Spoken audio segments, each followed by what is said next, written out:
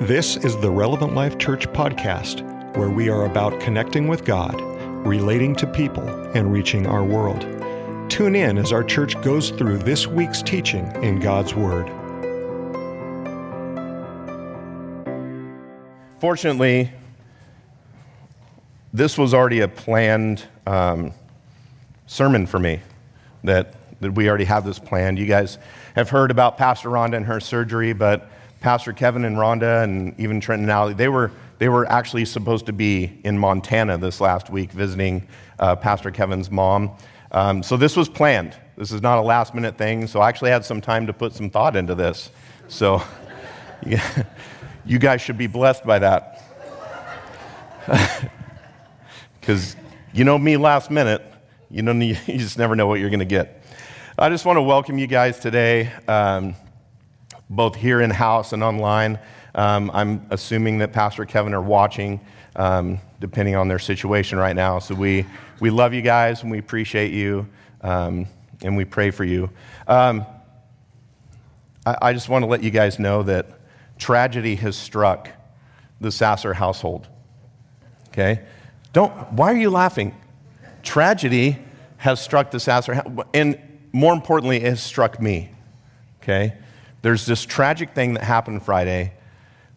My phone absolutely just died on me. Like not battery-wise, like it will not function one bit. You can't get into anything in my phone. The tragedy is that I don't know what I'm doing with my life anymore. I have no idea. I can't even go to the bathroom, and I'm like, what do I do in here now?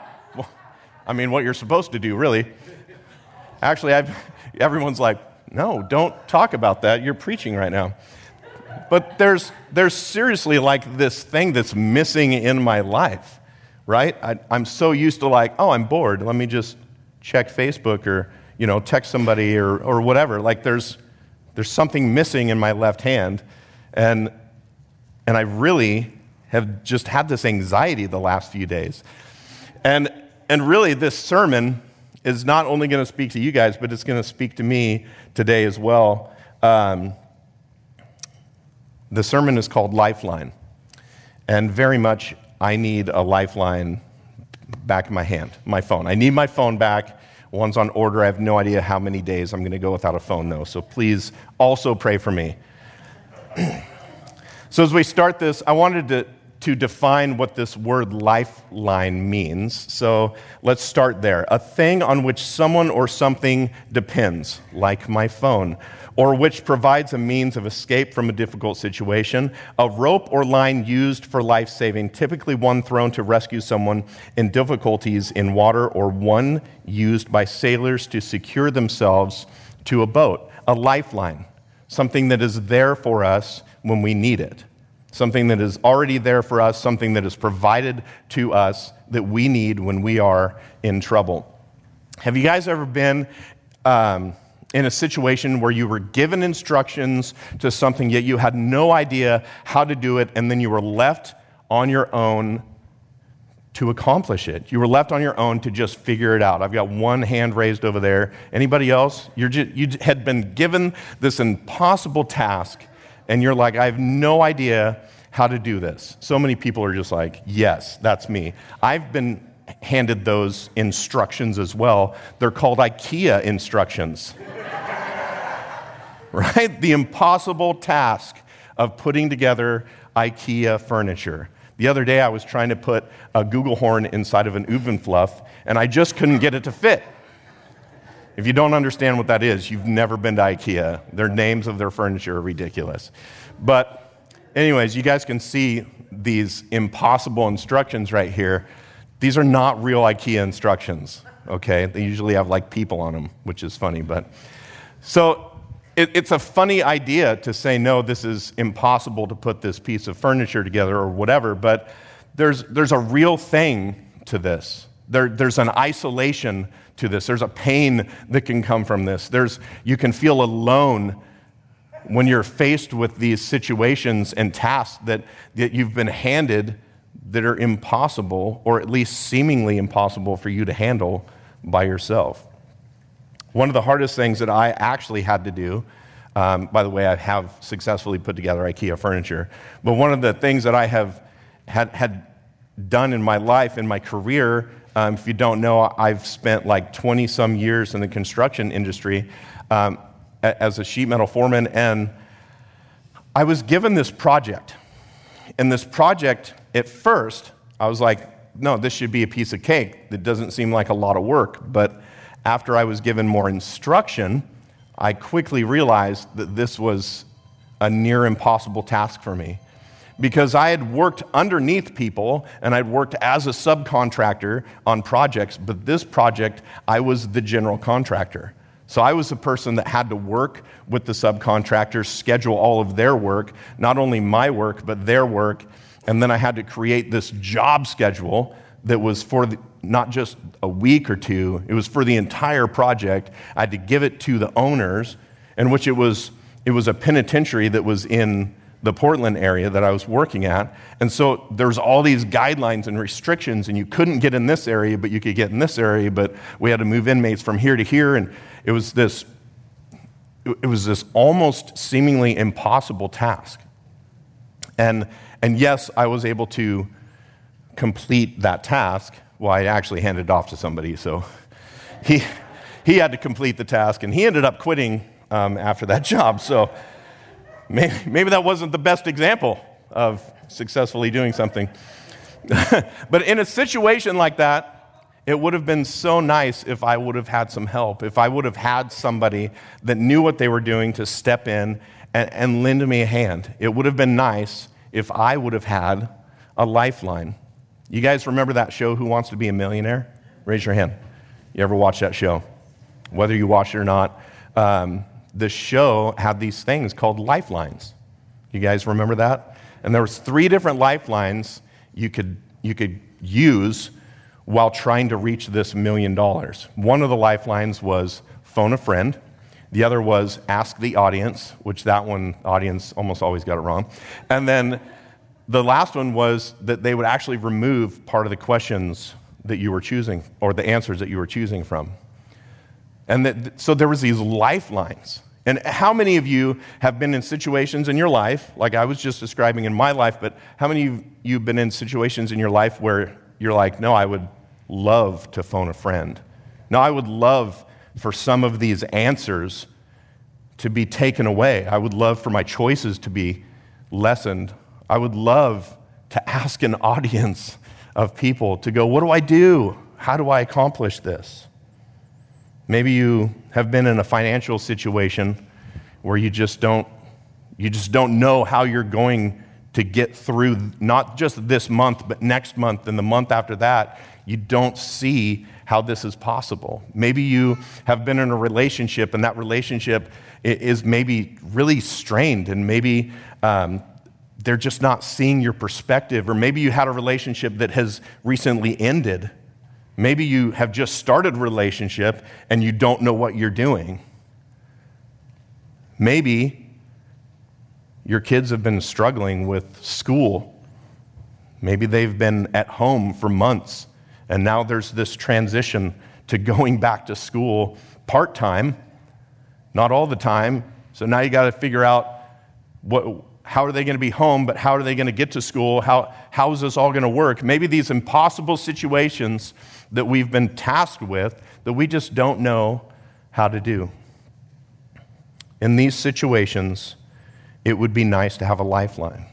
It would be nice to have someone to come to our rescue. It would be nice to have help when we require it. Amen? So last week, we celebrated Easter. How many of you guys either watched or were here for the Easter service last week? Great service. Agreed? Yes? Yeah, it's fine. How many thought it was a great service last week for Easter? Oh, there it is. There it is. All right, if you didn't get to see it, go back and watch it, right? There is that technology now. We have that. So last week we celebrated Easter. Jesus was risen last Sunday. Again, happens every year, okay? It's one of those things that as Christians, we really love to celebrate, right? We love Easter. Why? Because Jesus, this person who is the foundation of our faith, comes into play into all of the messages streaming around the world. There's one message about Jesus and this risen Savior. But have you ever thought about what happened after that? Have you ever thought about the days, the weeks, the months after Jesus was risen and then he went off to heaven? Have you ever considered what the disciples were feeling? Have you ever considered what they were going through? Maybe the circumstances that they were in. It was a really uneasy time back then. And a lot of Christians were being, chased and pursued, and they were dying. It was a really scary time for them. Have you ever thought about what the disciples were going through? Jesus had came and he had given them this great commission. He had spent after his resurrection, he spent about 40 days with the disciples. And he was like, no, this is what you're to do, right? Here's my great commission. Here, you got to go seek and save the lost. And then Jesus was like, see ya, right?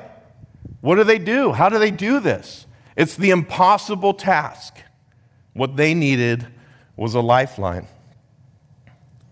Luke, one of the gospel writers, gives us a glimpse into how the disciples were feeling, what they were going through in this situation. So let's turn to Acts chapter 1, verse 1.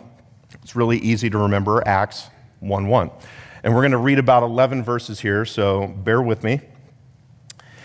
Luke says, "In my former book, Theophilus, I wrote about all that Jesus began to do and to teach until the day he was taken up to heaven, after giving instructions through the Holy Spirit to the apostles he had chosen. After his suffering, he presented himself to them and gave many convicting proofs that he was alive. He appeared to them over a period of 40 days and spoke about the kingdom of God. On one occasion, while he was eating with them, he gave them this command: 'Do not leave Jerusalem, but wait for the gift my Father promised, which you have heard me speak about. For John baptized with water, but in a few days you will be baptized with the Holy Spirit.' Then they gathered around him and asked, 'Lord, are you at this time going to restore the kingdom of Israel?' He said to them, 'It is not for you to know the times or dates the Father has set by his own authority, but you will receive power when the Holy Spirit comes to you. And you will be my witnesses in Jerusalem and in Judea and Samaria and to the ends of the earth.' After he said this, he was taken up before their eyes." Jesus was taken up, went to heaven, and a cloud hid him from their sight. They were looking intently up into the sky as he was going, when suddenly 2 men dressed in white stood before them.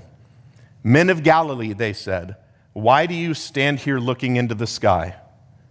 This same Jesus who has been taken from you into heaven will come back in the same way you have seen him go into heaven." Let's unpack this a little bit.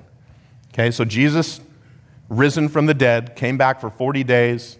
He unfolds this plan, and he says, hey, there's this gift that's coming. Hey, you're going to be, in a few days, you're going to be filled with this Holy Spirit. You're going to be baptized in the Holy Spirit. And then he takes off. Jesus leaves. He ascends to heaven, and a cloud covers, and the disciples are standing there just staring up into the sky. Have you ever been there before? You just don't know what to do. You're just staring. No idea. Where do I go from here? Well, thank God they had a couple angels come to them and say, hey, stop staring at the sky. You get going. You've got stuff to do. Let's move on from here. The Holy Spirit was to come in and act like a lifeline to the disciples. As a matter of fact, in John chapter 16, verse 7, Jesus says, "But in fact, it is best for you that I go away. It is best for you that I go away." The Son of God, in human form, this man that has transformed the earth, the world as we know it for all time, it is better for him to leave. Why? Because if I don't, The advocate won't come. If I do go away, then I will send him to you. Only if Jesus leaves will he then send this advocate. This advocate. We know we're talking about the Holy Spirit here, but what does this word advocate mean in this passage? In Greek, it's pronounced, well, I'm probably going to butcher it. I think it's parakletos. That's pretty close. It's pretty close. It's like my English version of that Greek word. So parakletos is one who appears in another's behalf, a mediator, intercessor, helper, one who is called to someone's aid. Does that sound like somebody that could act and function as a lifeline? A mediator, intercessor, a helper? The Holy Spirit was that to the disciples. He was their lifeline. He was their intercessor, mediator, and help. Now, if you don't know a lot about the Holy Spirit, there could be a lot of controversy about the Holy Spirit, right? And I'm not going to get into the whole person of the Holy Spirit this morning because I don't have the next 3 weeks to preach to you, right? There's just so much to him to understand. So I just want to bring a little bit of context this morning so we're all on the same page as we continue on. So there's this Trinity, this Godhead 3 in 1. So in the roles of the Trinity, there's God the Father, the Creator. There's Jesus, the Son of God, the way, God's sacrifice for mankind's renewed relationship. Sometimes he's called brother and also friend as well. The Holy Spirit is the helper. He's the one who gives us this inner renewal. He's our spiritual guide, and some people would call it our conscience. So that's the role of the Holy Spirit in the Trinity. The Holy Spirit's role in our lives as a Christian, really quickly, he can produce these things that they're these character traits, and there's these things that transform our lives, and they're called the fruit of the Spirit. It's these things that actually happen inside of us. He transforms who we are and transforms our character to be more loving and joyful and peaceful and have forbearance and kindness and goodness and faithfulness, gentleness, and self-control. The Holy Spirit's work in each one of you. In John 16:8, it tells us that the Holy Spirit will convict us. In Ephesians 1:13, it says we are sealed with the Holy Spirit, that he has ownership and protection over us. In Romans 8:11, it says that he indwells in us, that he lives inside of us. He is internal, not external. Acts 1:8 says that he empowers us, that the power of God is not just present in the world, but it is present inside of each and every one of you. Ephesians 5:18 tells us that the Holy Spirit fills us. It gives us what we require and what we desire. Not all the time, because what we desire has to align with what God has planned for your life. But I want to ask a question or make a statement. Jesus didn't expect his disciples. I want you to listen. Jesus didn't expect his disciples to change the world on their own. And he didn't expect you and me to do it alone either. He gave all, everyone say all. If you're online, put it in the chat. All. He gave all of us the Holy Spirit. Now that word all is a very important word because it's not exclusive, right? The Holy Spirit doesn't just fall and drop on who he comes and chooses. If you have accepted Jesus Christ in your life, you have the presence of the Holy Spirit already living inside of you. You have this indwelling. You have this power. You have all of these things inside of you already. So today I want to remind you of this. I want to challenge your hearts in 3 different ways. As we step into the next 3 points, I want you guys to really understand that I'm trying to not just teach you more about who the Holy Spirit is, but how that helps and transforms your life. So number 1, the Holy Spirit reshapes us. He reshapes us from the inside. He reshapes us from the inside. How? Well, because he's inside of us. He is our internal lifeline. He not only wants you to be a person that acts better on the outside, but he actually wants to transform who you are. He wants to transform your heart and who you are on the inside. Why? Because God cares about your soul more than he cares about your physical being. Because your physical being is going to wither and fade and die. But your soul will last eternity. Where your soul lasts in eternity is a choice that you have to make. And that's why we have the power of the Holy Spirit working inside of us to transform us to look a lot more like Jesus. So we're going to go back to this word indwelling, right? So this word indwelling is the Holy Spirit living inside of us. He dwells inside of us. So Romans chapter 8, verse 11, and it says, "And if the spirit of him who raised Jesus from the dead is living in you, he who raised Christ from the dead will also give life to your mortal bodies because of the Spirit who lives in you." Because he lives in you. You have life in your body. You have this life, the same power that raised Jesus from the dead, the same power that raised this man God from the dead is living inside of each and every one of us. You have this already inside of you. He is our internal guide. He's our moral compass. Have you ever felt off about something before? You've had to make a decision and you've got a couple choices, and you can make your list of good and bad, and some of us do that. And you can go, well, the good definitely outweighs the bad in this situation. And you're like, no, well, I should probably make this choice. But you just feel something off inside of you. That's the Holy Spirit. That's the Holy Spirit trying to lead you and guide you and transform you. He's trying to make you look a lot more like Jesus. That's the point, because Jesus is our ultimate goal. The life that Jesus led is our ultimate goal. As Christians, that is who we look at, and we reflect this life of Jesus so that others will be attracted to that light, that life. Just like a lighthouse is keeping people safe, there's this light that we are supposed to shine, and the Holy Spirit transforms that inside of us. The Holy Spirit also reshapes us by proving.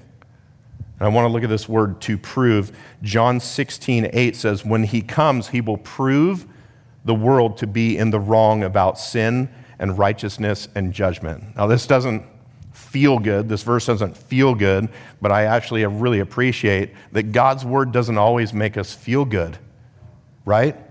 Why? Because it proves. Because this word prove is to scrutinize, examine carefully, bring to light, expose, to bring a person to the point of recognizing wrongdoing, to convince someone of something. There's this conviction that comes. This proving is conviction that should come inside of your life. The conviction is our spiritual guidance, the Holy Spirit working inside of us. Why? Because, again, he is already inside of you. He wants to direct our lives, shift our hearts. He wants to direct our decisions. You have to listen. There's that still small voice inside of you. Typically, he comes as a whisper. He doesn't come as a hurricane. The Holy Spirit not only uses our internal conviction, but he uses external things as well. He's not limited. Amen? The Holy Spirit is not limited to just working in one single way. That's one of the things I love most about the Holy Spirit, is that he works in so many different ways to transform you and me and this world to look a lot more like Jesus. So number 2, the Holy Spirit reshapes us by external means. This is our external lifeline. He works on us from the outside. The Holy Spirit doesn't save you from your situation. He transforms you through them. Whatever you're dealing with today is you're a work in progress because of what you're going through today. The situations that you're dealing with right now, the Holy Spirit is using those to reshape who you are. One of the best ways that the Holy Spirit actually transforms us from external things is the thing called the Bible. I don't know if you guys have heard of that before, but it's this book that we have. It's got a lot of words in it. Sometimes we read it, sometimes we don't. But this book called the Bible, if you really read it, it is the Word of God, right? What does that mean? It's the Word of, it is literally God in word form. If you read the Bible, you are literally reading about God and who He is. So the best way to change your heart and change your soul and change your life to look a lot more like Jesus, there's this interpretation, there's this teaching that the Holy Spirit does through the Word of God to transform you and me. John 14:26 says, "But the Advocate, the Holy Spirit, whom the Father will send in my name, will teach you all things and remind you of everything I have said to you." It's through the interpretation of the Bible that the Holy Spirit teaches us and brings the Scripture back into our minds. So when we're faced with circumstances that are beyond our control, that there's this lifeline there. There's this scriptural lifeline there. How many people have been in a situation where the Word of God has met you in the situation where you're at? Raise your hand. If you've ever been reading the Bible and you're like, oh my goodness, that is totally applicable to what I'm going through right now, or maybe the Holy Spirit has brought Scripture back into your mind going, no, do you remember that God is always there for you? Do you remember the power of God that is dwelling within you? Do you remember that I am the one that has defined you? The Holy Spirit reshapes us with what we face every single day. He uses our joy. He uses our pain. He uses our suffering, our good times, our bad times to change who we are. He's limitless in how He uses the world around us. Have you ever heard a song that's touched your heart and maybe you're driving and you just start crying? That's never been a thing for me. I don't cry. But I'm sure you guys do. No? Okay. Nobody cries here. I do cry like twice a year. I want to be a better believer. I want to be a better Christian. How many people can say that maybe that's why you're here today? To learn how to be a better believer, how to be a better Christian, how to be a better follower of Christ. Well, Paul's teaching the Ephesians how to do this. In chapter 5, verse 18, he says, do not get drunk on wine. All right, that's step one. Don't be drunk, okay? Better Christian, no alcohol. No, I'm just kidding. So this you have to read the whole thing to have the whole context, but this is just the verse I picked. Just go with it. Do not get drunk on wine, which leads to debauchery. Instead, be filled with the Spirit, speaking to one another with psalms, hymns, and songs from the Spirit. So every time after church, I don't want you to go and have a conversation with someone unless you're speaking in songs or hymns, right? Sing me a song at the end. Paul's speaking about how to live and how to be a better Christian. But instead of giving a step-by-step process, step one, stop drinking, right? He did say that. Step two, make good choices. Step three, love Jesus harder, right? He didn't go down this list of how you are to act as a Christian. What does he do? He says, if you want to be a better Christian, get the Holy Spirit inside you. Use this power that God has offered you. He actually tells us, well, he told the Ephesians, which in a way is telling us as well, that the right way to live, he tells them to receive the one who teaches you the right way to live. Because he didn't give the process. He gave the teacher. Through the filling of the Holy Spirit, He gives us all that we need and all that we want. You're not lacking in anything when you have the Holy Spirit working inside of you. Amen? Number 3, the Holy Spirit reshapes the world by the work He does through us. He is the world's lifeline.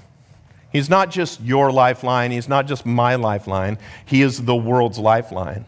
But the Holy Spirit, yes, He's all around us. He's working in everything. But He's not a physical being.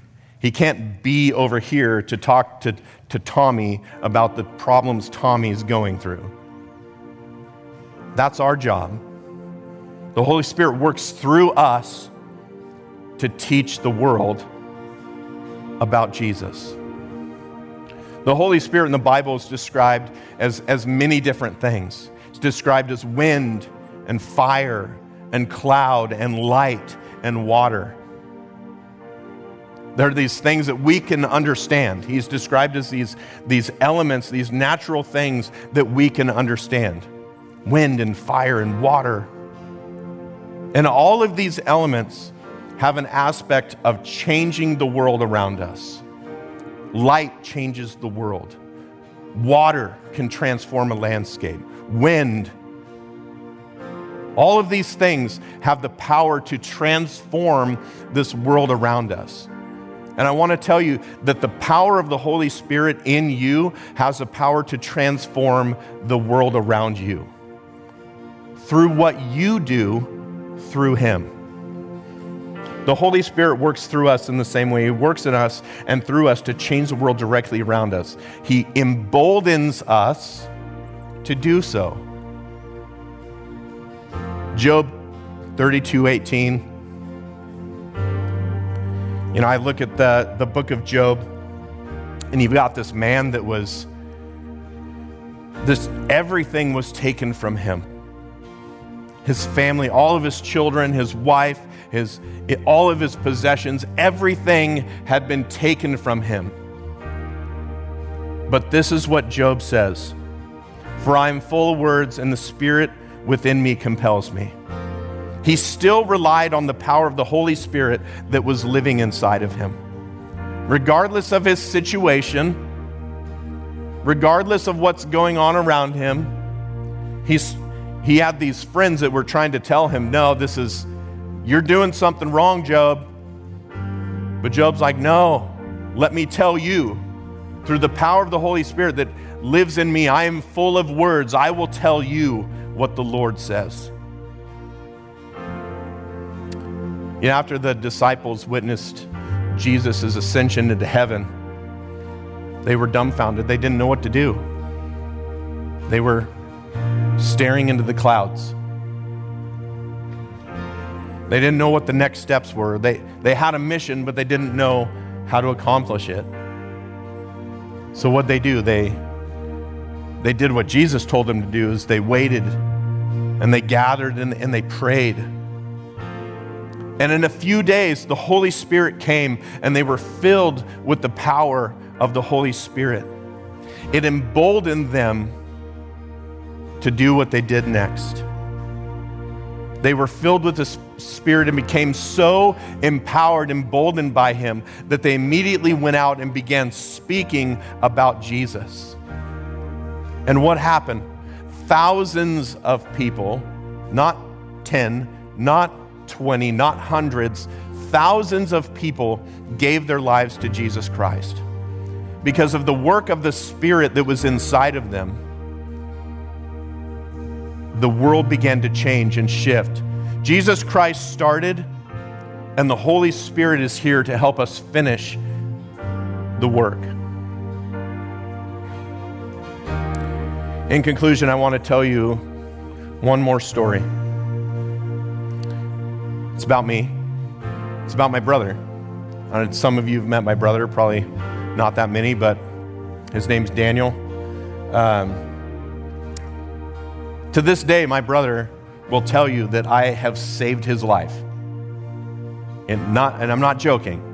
My brother will tell you that I saved his life. When we were young, we were probably like around 6 to 8 years old, somewhere around there.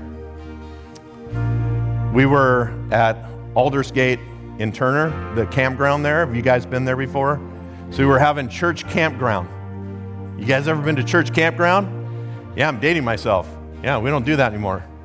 So we were at campground, and we were young, and it was between all the activities and the services, and there's Mill Creek that runs through there. And so we decided to go and play in the creek. And we'd done it before, and it wasn't a big deal, but you know, as you kind of started to creep out into the creek, it would get deeper, you know, and we could kind of float, but we couldn't really swim back then. And so we were playing around, and off to our right, there was this area where there was some rocks and probably logs. I don't know. It was like 1,000 years ago. So, but anyways, the water like funneled down, and it got really, really swift, and it went into a lot deeper area that we couldn't touch our feet to the bottom. And so, and if you can only float so long before you hit the bottom. Well, we were playing around, and my brother, his feet got swept out from underneath him because he got a little bit too close to where the water was moving a little bit too fast for his tiny little frame of a body. And he got swept out, and he started floating down the river. And just as he got to these rocks, he grabbed one of them, and he's looking at me, and he's yelling, "Help me!" There's this pain and this distraught, and there's this agony, and he's alone. He needs my help. And being the superhero that I am, I was able to wade over there. I had a couple pounds on him, not like I do now, but I was able to just get over to him. I was scared. The look in his eye, I didn't know if I was going to be swept into the water. I was able to reach out and grab his hand and pull him to safety.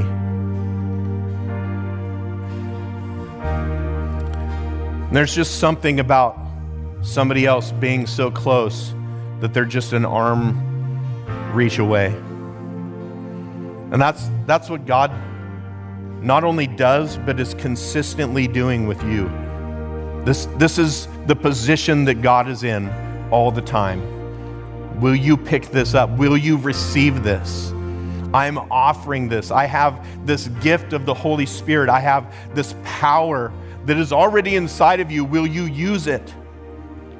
Will you seek my face? Will you be a better Christian? Will you use the one that I've already given you? Will you grab the lifeline?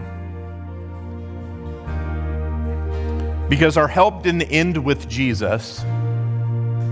Our help didn't end with Jesus. And I'm not trying to lower the position of who Jesus is. Jesus is so important. The name of Jesus above all other names. But our help didn't end with Jesus. It continues with the Holy Spirit, who you have already living inside you, and arms reach away.